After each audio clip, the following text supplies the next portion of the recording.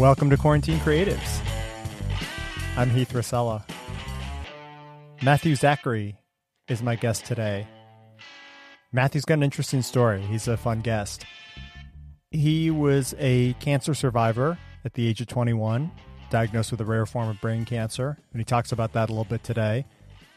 But he realized in going through that experience, this is now 25 plus years ago, in going through that experience, there was a lot of conversations happening about youth cancer, when kids get cancer, and there was a lot happening with geriatric cancer, but there weren't a lot of people addressing what happens when you get cancer in your 20s, in your 30s, as a young adult. What does that do to you? What does that feel like?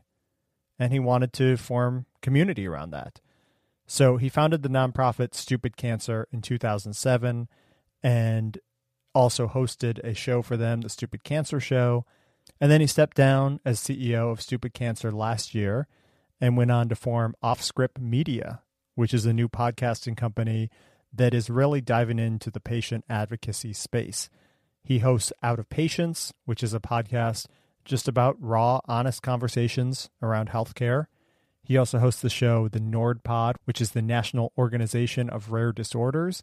And they have some other shows too. Brand New Weed, which looks at the issues around marijuana, and Am I Dying?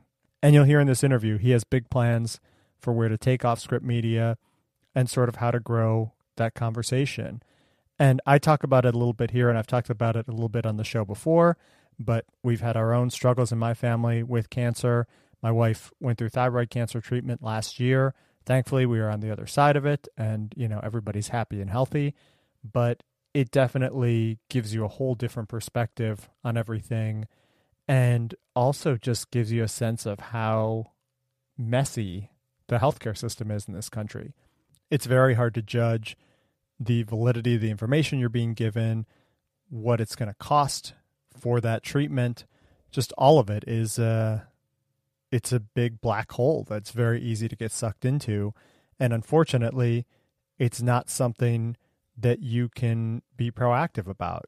You don't anticipate getting a diagnosis like cancer, or any disease for that matter.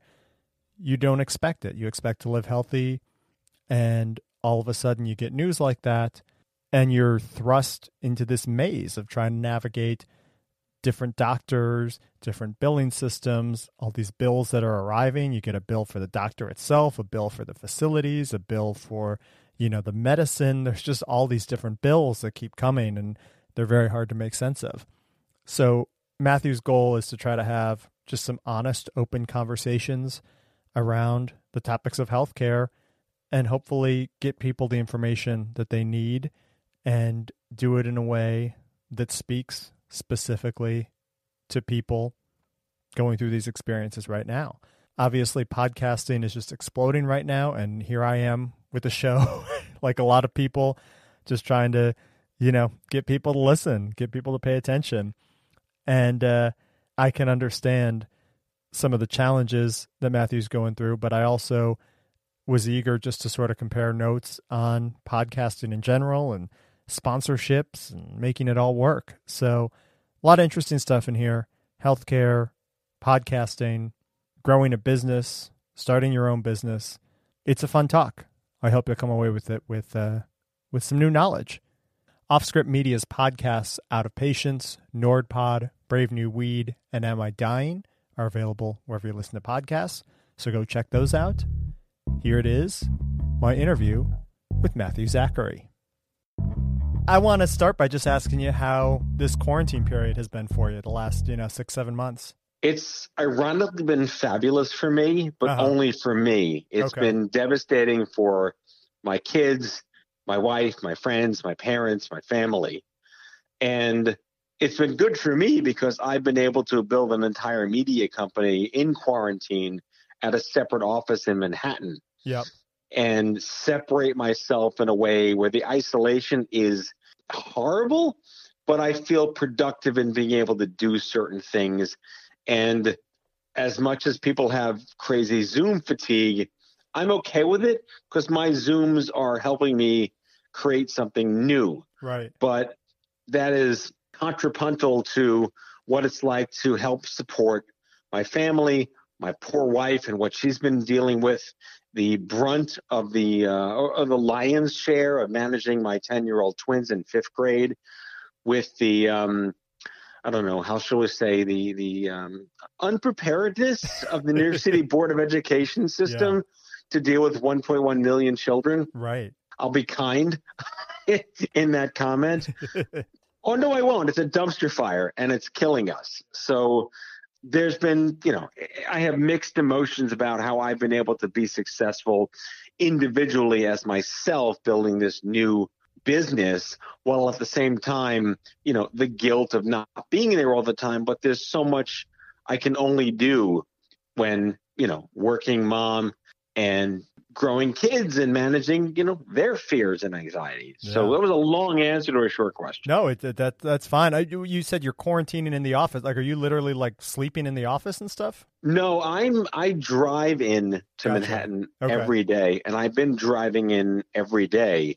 Yeah, I'm here alone all day, every day, except for the days that my co-founder comes in and wears a mask while he's here. So, yes, I've been literally alone in this little tiny office in Manhattan, and I don't really interact with anybody. I'm in the deli downstairs. You wear your mask, you socially distance at the register. The guys at the car park you just park your car, they take your keys, you go, you come back. And outside of normal social activities, I do see my parents. That was a choice we made because they'd rather see their family. Yep. And it's been very isolating for me through the lens of just being alone in an office all day, every day for the last 8 months. Right. And I think I heard on one of your shows, you actually had COVID at some point, right? I did. I tested positive for antibodies. Okay. Because one might ask, like, why would you do that? And this was in really early March. The pediatricians called my wife and I and said, we're testing kids just to rule out X, Y, and Z before there was data about, kids kind of just carry it and don't get it. Right. And while we were there, they're like, oh, we'll do you too, Mom and Dad. And we did the blood test and the stick swab thing in your nose. And we came back negative for COVID, but I came back positive for antibodies, which was really weird. Yeah. So I know a lot of doctors and infectious disease specialists and virologists just through my career. Sure. And they were like, take the same test again, just to whatever, because that's when false positives were rampant. Tested positive again. Then I went for a plasma donation where they test you twice, before and after. And I had it then. I got a 5th test for shits and giggles with my primary doctor, because he was enrolling in a study that's tracking antibody virus shedding. Right. If you have antibodies, they'll know if you're losing them by taking the same blood test 6 weeks later. So I have 58. I don't know what the 58 somethings of antibodies. Something on the scale, whether that, is that a lot or a little, who knows? And I may have more or less than 58 the next time I take the test. So yeah, I had COVID. Wow. And, I work I'm not a scientist, but I work in data and I work in evidence, and I'm in cancer research, and I look at math and statistics, and, 9 million global diagnoses and only 3 reported relapses. It's pretty safe to say you're not going to get it or kill anybody. Yeah. So I'm not going around without a mask. I'm doing my thing, but not that I feel immune, but you don't want to walk around and be that. We're in New York. Right. So not wearing a mask, they'll beat you. Right. Versus other states. We're like, oh, look, you're wearing a mask. They beat the guys with the mask in other states. Yeah. So, but yeah, the fact that I had it, and it's ridiculous. I developed a really weird side effect that's coming out now. They're calling it late COVID or long COVID. Uh-huh. And I've developed a side effect called phantosmia, which is when you start to smell odors that aren't there. Really? What are you smelling? I smell cigarette smoke. Huh. When there's no smoke, I just smell carcinogens. That's and weird. Phantosmia is like a late onset, geriatric condition when your brain starts to rot. Huh. So I don't think I have that. But I hope not. I certainly hope not. I don't feel any different. But so how symptoms of COVID are you lose taste, you lose smell. This is a variant of what they're thinking is now a long-term late effect of having had it. That's wild. And you, as far as you know, it was asymptomatic, it sounds like. Like, if you had it, it wasn't something that registered with you as having it. It was just sort of, you had these antibodies now. Yeah, I mean, this is the weird part where like all the conjecture flies out. I had an upper respiratory infection in mid-February. I took the 5-day Z-Pack and it went away. Yeah. No fever, no cough, nothing wrong. I get these maybe once a year. The antibiotic worked and I was perfectly fine. They're like, maybe that's a version of COVID. No, antibiotics don't cure COVID. Right. It doesn't work that way. So we don't think that was it. There's no like, oh, maybe that was my version of COVID. No, that doesn't exist. That's not science. That's not how it works. So I'm not conflating or comporting the fact that I had an upper respiratory infection in February with I somehow contracted coronavirus maybe on the subway before they locked down the city. I have no idea. Yeah. And I guess they're saying now it was with us a lot longer than we ever knew. I mean, there were cases perhaps as early as January that, we're going around kind of undetected, it sounds like. Well, everyone focused on like the Chinese cruise ships and stuff on the West Coast, but it came over here from Europe. Right. New York got the Europe COVID, which also came from China, but Chinese people in Europe brought the European COVID people to New York. Right. So it could be different. I have no idea. All I know is that it's unlike any other time that I can imagine. We'll pull through this. I always channel like Jeff Goldblum in Jurassic Park. Life finds a way, right. And one day we'll be like, oh, remember that day where, it was like 9 years in one day and we didn't do anything. And my concern is I'm very lucky my kids are 10 and not infants or 3, 4, 5 pre-K. Right. Our friends, and I think this is really a grade school conversation, is what is going to be the impact on kids like 3rd grade and under, right? To not have the nurturing culture of growth. Yeah. And there's no therapy in the world that's going to solve for this in 10 years. Yeah. Well, we don't know. We have no idea, what these kids are going to look like. I've got a 7-year-old who's in 2nd grade and just trying to figure that out every day is, interesting times. I want to, you mentioned sort of this new media organization that you've started, and I certainly want to get there, but I kind of want to go back and just sort of understand your backstory and your history.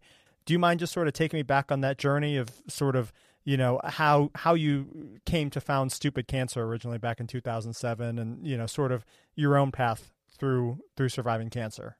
Yeah, there's roughly 3 chapters in the Tolstoyan novel I Will Never Write. Yep. But the first one is that I was born and raised in New York, a trained concert pianist and film composer, and I went to undergraduate to be the next Jerry Goldsmith or John Williams. Yep. And along the way, about 6 months before graduating and going to USC, I lost the ability to play piano with my left hand because all fine motor coordination just left my brain. And I went misdiagnosed for 6 months until they realized, oh, there's something really wrong with Matt when I had a seizure. Wow. And long story short, brain cancer, 6 months to live. Never seen this before. 1 in 2 million cases for the year. Wow. Spoiler, lived, don't know how, and wound up falling back on plan B, which was I fixed Macintosh computers in the 1990s. A very niche skill, this to was say the before least. Steve Jobs was back and all this was, they were kind of, Apple was on the back burner back then.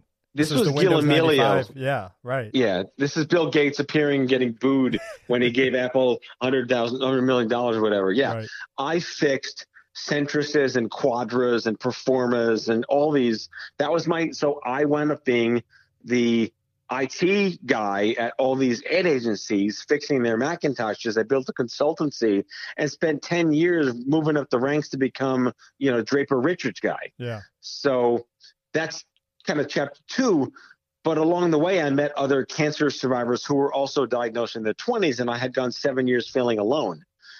And those were the folks that said, oh my God, this guy's got something and you should be an advocate, Matt. And I said, what the hell's an advocate? Right. So I got kind of drafted, plucked out of the ether of my day job in agency and invited to join something nascent coming out of Livestrong in its heyday at the time, which is all about cancer in Gen Xers.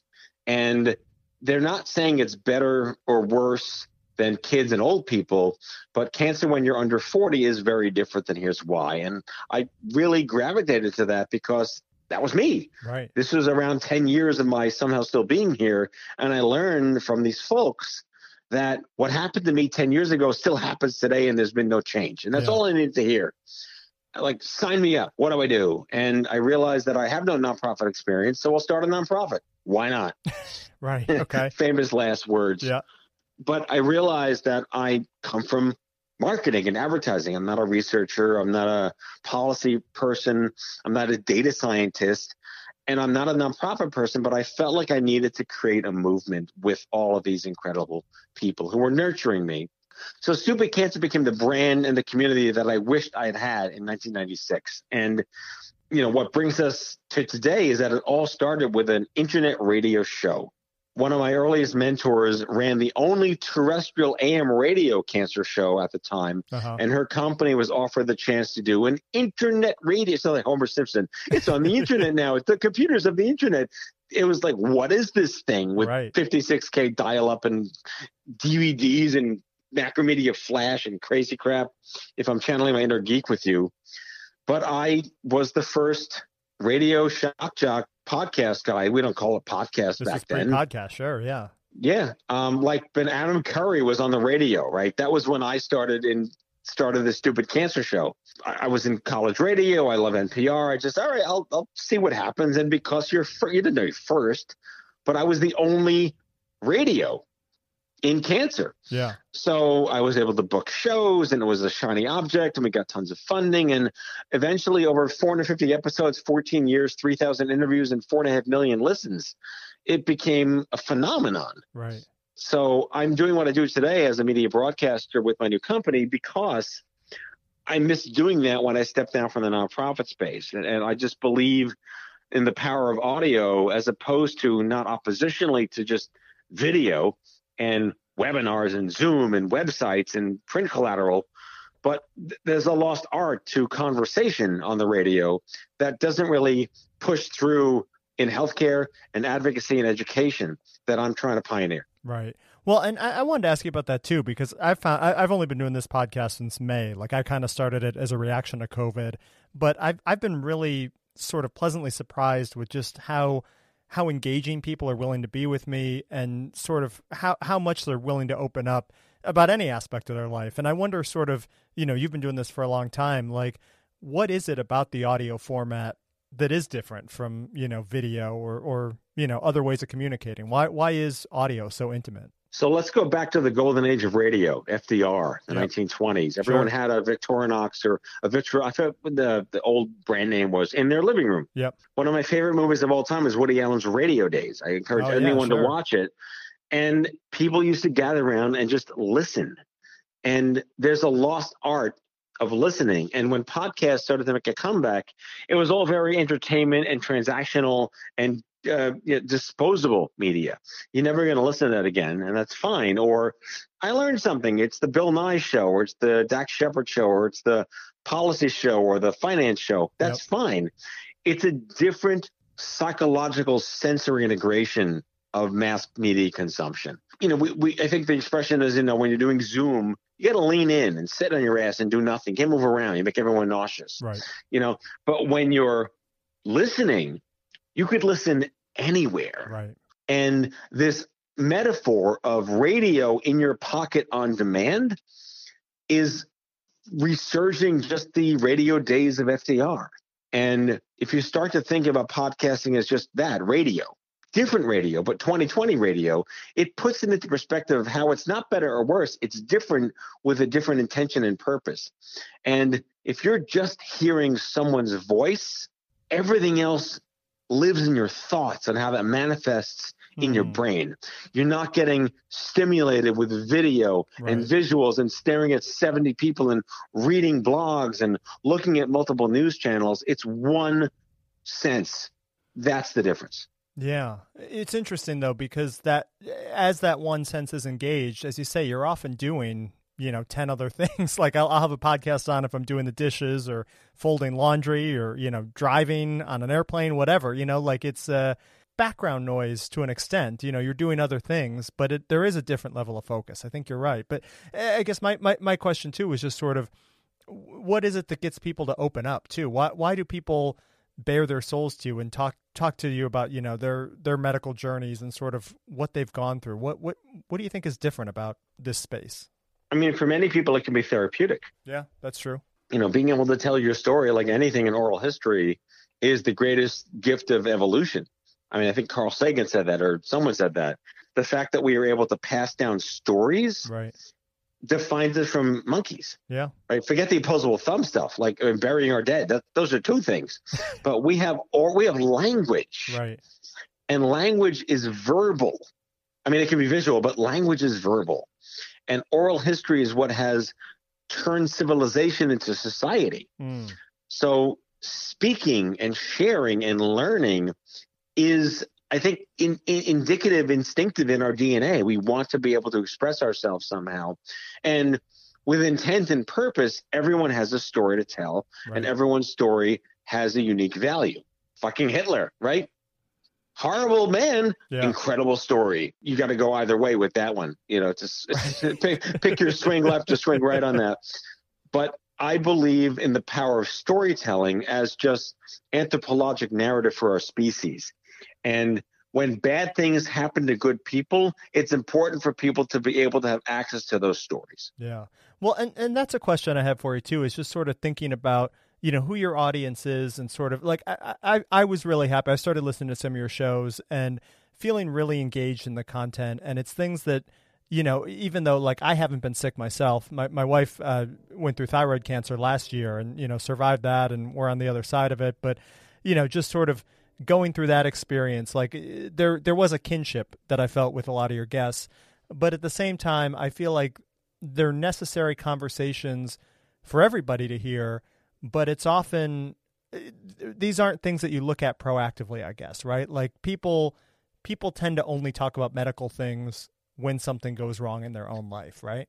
My interview style has evolved over the last 15 or 16 years, and I don't want to be cookie cutter. I don't want to be formulaic. I like the idea of my listeners being flies on the wall. Yep.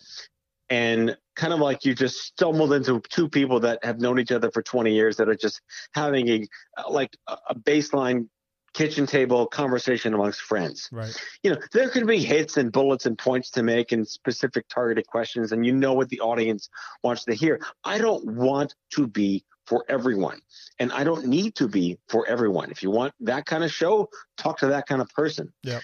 There's something I call nodding head syndrome that you can only get when listening to something. Yep. When someone says something that's in your head that you wish you could say, you're hooked. They're saying what I'm thinking. And I just did a random show with my friend from high school.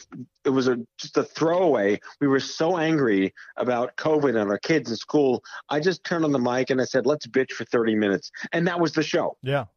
And I had like 5,000 people listen to the show. Like, I had no goal, no intention. It's like no one knew who she was. I didn't even introduce her, you know. And then I went back and reintroduced her.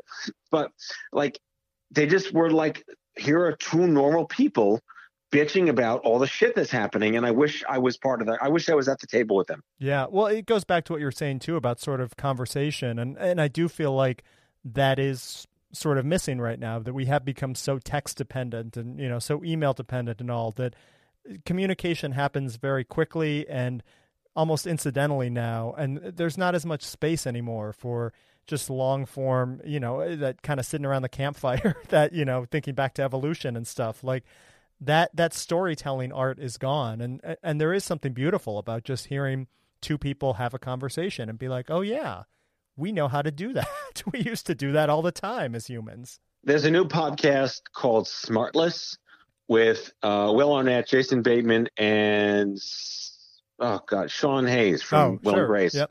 And yeah, they're like Hollywood guys and whatever. But the truth is, they're actual friends in real life, and you're eavesdropping in on their own conversations. Like they're talking amongst friends, and you drop it. I don't feel like, oh, I know them from that movie. I'm like, these are guys just bitching about their kids and their wife and their friends. And Adam Sandler was on today talking about what it's like to get fat, you know, during COVID, right?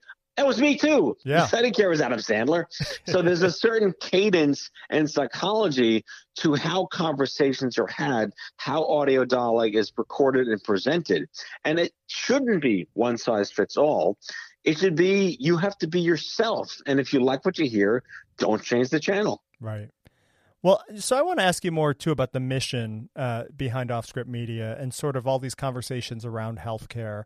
And it's kind of a global question, I guess. But, like, why does healthcare need so much decoding now? Why is it so complicated to go to the doctor and get a procedure done and figure out what it costs for that procedure? So it's really easy to say that our healthcare system in America is broken. But the sad conspiracy that is not a conspiracy is that it is not broken. It is working exactly the way it was designed to, with no intent to actually help people unless there's a profit. Okay. And that is the truth. And I'm not some lefty, righty conspiracy person. That is how it is designed. Kaiser Permanente, Richard Nixon, and some other crazy people built this in the 1970s, and that's when HMO started. Depending on where you are on your Michael Moore schedule, in his film Sicko, he talked about that one aspect. You could ignore the rest of the film, but he really dove into the origins of the business of healthcare in America in the 1970s. So I digress, but I'll put it this way: getting sick is a supply-only economy. Yeah, no one wants it. There's no demand to get sick. When you get sick, cancer, diabetes, whatever the hell it is, lupus, fibromyalgia, you enter almost a retail shopping experience that you didn't know you wanted to have. Yep. And no one wants to be in that store, and no one has any idea where the coupons are or on what aisles the toilet paper, and there's no Abe Simpson in a blue vest to greet you and say, welcome to Shit Happens. Right. So putting it that way, as dramatically as that sounds, frames the fact that healthcare is not designed to help you figure shit out, because there's no demand and supply just wants to compete for your business. So the idea or the notion of, we talk about access to care, it's really access to choice. And who is preventing you or encouraging you to know what decisions are right for you? And beneath that are 9 sedimentary layers of bullshit. Right. Well, and I guess that's where it gets confusing for me is like, I'm car shopping right now and I'm looking at, a Honda CR-V and a Toyota RAV4. And I can kind of look at like, okay, here's the different features. This one is $2,000 more, but I get, Apple CarPlay with it.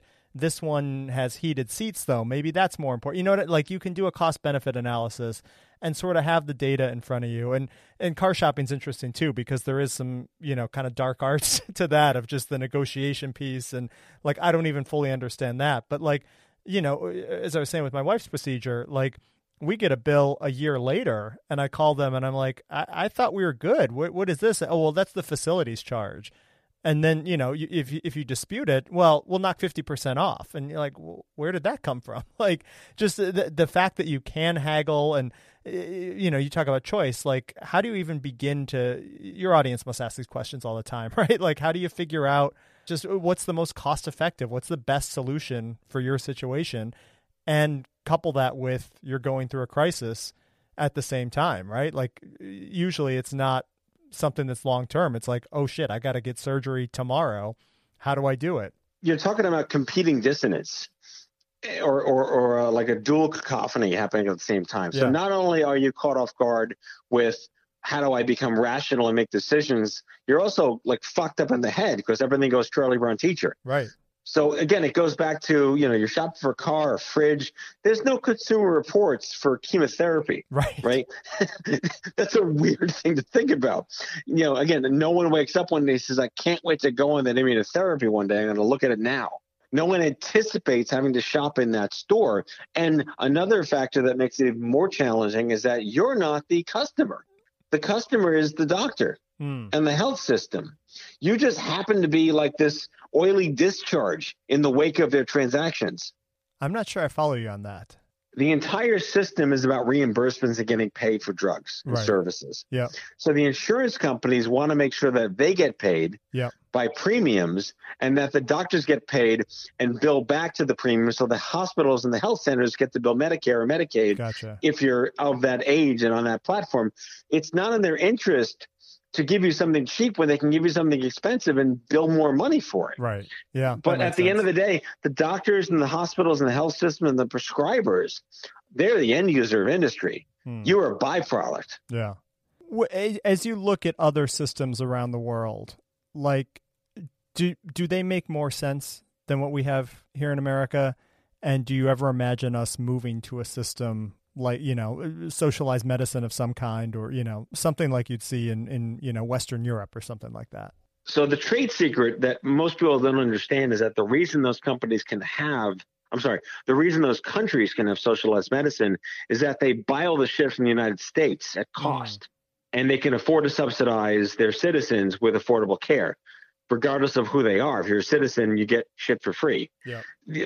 Only in America do they charge rate. And that's just a function of how the system has been set up effectively. Yeah, I mean, they negotiate with governments around the world to sell them the drugs, and the governments figure out what's best for them based on their population science and their health trends, and that's fine. But here in the States, we sell to us. We don't sell to other countries. Yeah. We're the ones that are buying our own shit, so we can make the price of whatever we want. It's maddening trying to just navigate this and make sense of it. How do you break it down for people? Just, I guess, the big umbrella of sort of, somebody gets a terrible diagnosis. They're diagnosed with cancer, and like the diagnosis you had. They say they've got 6 months to live. How do you help people make sense of that? There's no one answer to that, and everyone is completely individualized based on their own individual circumstances. There's no cookie cutter for this, of course, unless you tend to go to the geriatric population with lung, breast, colon, and prostate. Yep. Those are known knowns, because you don't have to worry about insurance. There's Medicaid. You don't have to worry about this. Everything's taken care of. You're retired. It gets more complicated when you are an employed citizen of this country under the age of 60, where navigation is very different. And you have kids, you have siblings, you have a life, you have a job. I'm not discarding the geriatric boomer population of the greatest generation. They're in a very different, more comfort-driven navigation platform because of government help and Medicare. So what do you tell somebody when they have something bad happen to them when they're 70 is very different than when they're 18. Right. Or when they're 33. And it really does come down to what is the intervention that makes it sense for them to know, A, this sucks, we're here for you. B, we're sorry you're here, and here's how we can help. And C, here's who we think you can trust, or here is who you think you can trust to make the right decision for you and only you. It's in science with the N of one. It's unique. It's not cookie cutter for anyone else except that one person. So this is where like the nonprofits sweep in, and Dr. Google sweeps in, and WebMD sweeps in. Everyone wants to be in that shit happens window, right, or the oh shit window, like between something bad happened and something's going to start because something bad happened. You have 2 weeks, 2 months, whatever it is in this shit happens window. Everyone wants to be in that moment to tell you what to do because they can make money off of it, right, unless they're a nonprofit organization. There is no reason or rhyme to the oh shit window economy strategy, and everything happens very differently. I want to ask you about Offscript Media a little more. You talked about just sort of, starting this company effectively. It's been just a couple of months, right? I mean, sort of most of the development has been sort of through this quarantine period, right? Yeah, we had the idea for it in December and moved into this office in January, and within 6 weeks, COVID hit, and it was just me here every day for months and months and months. Wow.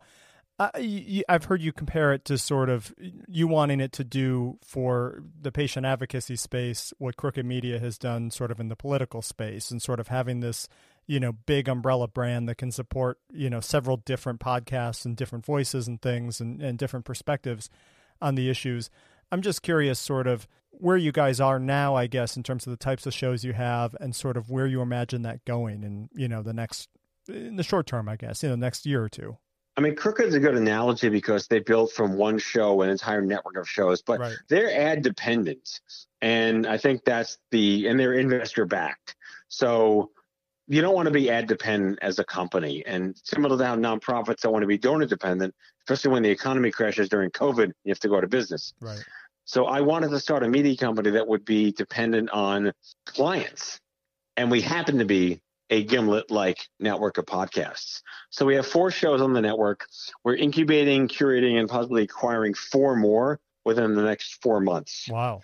To grow. There are people that have podcasts that would just want to join the network because we know what we're doing. Right. And then there are great talents out there that I'm telling them, don't start your own podcast. We'll build it with you. But also what's unique is that I'm turning my show into the Daily Show model and creating correspondents like Hydra Buds. And if they do well, we'll spin them out to their own show and litmus test it instead of wasting our time investing in their own show out of the gate. Yeah, that's brilliant. We also build podcast networks for companies. We consult and advise nonprofits on whether podcasts, like a farmer, are podcasts right for you? Ask Off-Script Media. Like that's, it's kind of funny that way. Yeah. But, the network itself is one piece of statement of the content we're curating and putting it out there as a community of podcasts. But the business of Off-Script Media is to create original content for clients that matters downstream to patients and advocates. And my show is just a fun show because I get to talk to who I want. Right. But there is a missed opportunity to consider the following posit. When bad things happen to good people, no one says, is there a podcast for this? That's where we want to be. Yeah, that's true. I want to know sort of too, I guess, what the advantage of sort of banding together and having this as a podcast network. Like I feel like, especially during this time, I'm clearly guilty of it, but there are a lot of other shows too that, there's just this plethora of new podcasts launching all the time. And I guess I just wonder, how do you differentiate yourself? How do you stand out from the noise? How do you rise to the top in that environment? So I don't think it's necessary to think that way. You don't need to be at the top to be impactful and profitable. You need to be direct and purpose-driven and define what success means to you. It sounds like a cat poster, but it's kind of how I just wanted to answer the question. I don't need to be Dax Shepard. I don't need to be Bill Nye podcast. I don't need to be Smartless with celebrities. I need to be me. Yep. And I'm my own unfair advantage coming to this from the nonprofit space as a, kind of a cancer celebrity guy. And I think that that's why we've been very successful out of the gate through the lens of what I think success means to us. Yep. Do I have 100,000 listens per show? No. Do I need it? No. What are we doing? We're having fun. And we're making a difference, and we're impacting patients and creating narratives and giving voice and raising tides and rising ships and all that stuff. We're metaphoring ourselves to death, as I just said in that sentence before. But how we perceive where we want to be, yes. Do we want to aspire to be, Spotify for healthcare? Sure. I think that's a fantastic concept for an exit plan. Yeah. But there's so much content to be curated and published thoughtfully and measured. That's another thing that no one really talks about in any media. How do you measure what you're doing actually helps? Right. You can only have so many iTunes reviews. Well, and I guess that's a question too, is sort of defining that success or quantifying that success. As you say, it's not going to be the same for everybody, and just figuring out, what how many download. I guess it's dependent on who you're working with, right? And like your advertisers and things. Like, does this number help me cover my costs or allow me to be profitable? Well, I'll bake your noodle on this. Yeah. Here's an idea that's very antithetical to media ROI, and it flies in the face of quantitative value. Everyone's like, how many this, how many that, how many ears, how many eyes, how many people smell this shit, and when you go qualitative, you can measure it. And if there's only 2,000 people a year that get this rare disease, and you make a show for them, and that show improves their quality of life in a way that you can measure against an IRB study with a psychosocial researcher, and you know that the content makes those 2,000 people's lives better, you don't give a shit about the rest of the world. You've done something for those 2,000 people. Yeah. That's niche qualitative content. You could say direct to consumer, but there's 2,000 of them. Right. And that's all they need is one show to help them identify with themselves. I get it, I guess, from a philanthropic standpoint, and but from a profitability standpoint, even just reaching that 2,000, does that let you keep the lights on at the end of the day? Yeah, because those shows are underwritten by the companies that make the drugs that keep those 2,000 people alive. Gotcha. Okay. And that was sort of the other question I had for you, and just sort of, partnering with organizations. I've done branded content in the past in other jobs and things, and it feels like such a slippery slope, and that, like, if you can find the right partner and you can find the right messaging that works for your audience, and, like that can be a good fit often, but it feels like there's just sort of always inherent conflict in that model where, the advertiser or the partner wants to push in a direction that maybe doesn't make sense for your group, or maybe isn't consistent with the rest of your messaging. Like, I just wonder sort of what you've learned about sort of navigating that world of keeping a sponsor or, a partner happy while still being true to what you want to put out in the world. Yeah, so this goes to the loophole palooza of how to navigate working with compliance. Yep. And the way I do business with my partners and the scores of companies that I've just worked with for 15 years, nothing is branded and there is zero authorship, because they know that we're going to produce the content that they want those patients to listen to and learn from, because if they did it themselves, they'd screw it up. How do you make that pitch to say, you know what, you want this content out there, but you guys aren't the right ones to make it? Are people receptive to that? Oh, they do. They okay. know. I don't always find that to be the case. It's interesting. Just, that's been a harder sell in my experience. But well, they're used to going to their big fancy agencies and having these highly polished things done. Right. And then they produce a podcast with some bougie doctor that doesn't speak human. And then no one listens to it and they think it's great. Right. And they know that. And I've said that to CEOs for 15 years. Like, stop thinking you know better and let the advocates do the work. And they're good with that messaging? Yeah. That's awesome. I want to just sort of end, I guess, on looking at the big picture, and sort of, I feel like we could be at a place in this country where healthcare could be changing, in many different ways. I mean, the Affordable Care Act is up in front of the Supreme Court again in November. There may be changes in the election that may, depending on sort of where Congress goes and the presidency goes and all that, could either completely change the way we're looking at healthcare, or, in either direction, I guess. As you look out at the healthcare space over the next couple of years, what do you see as sort of, how do you navigate that minefield? Well, I think the real revolution comes when the patient is in charge of their own outcomes.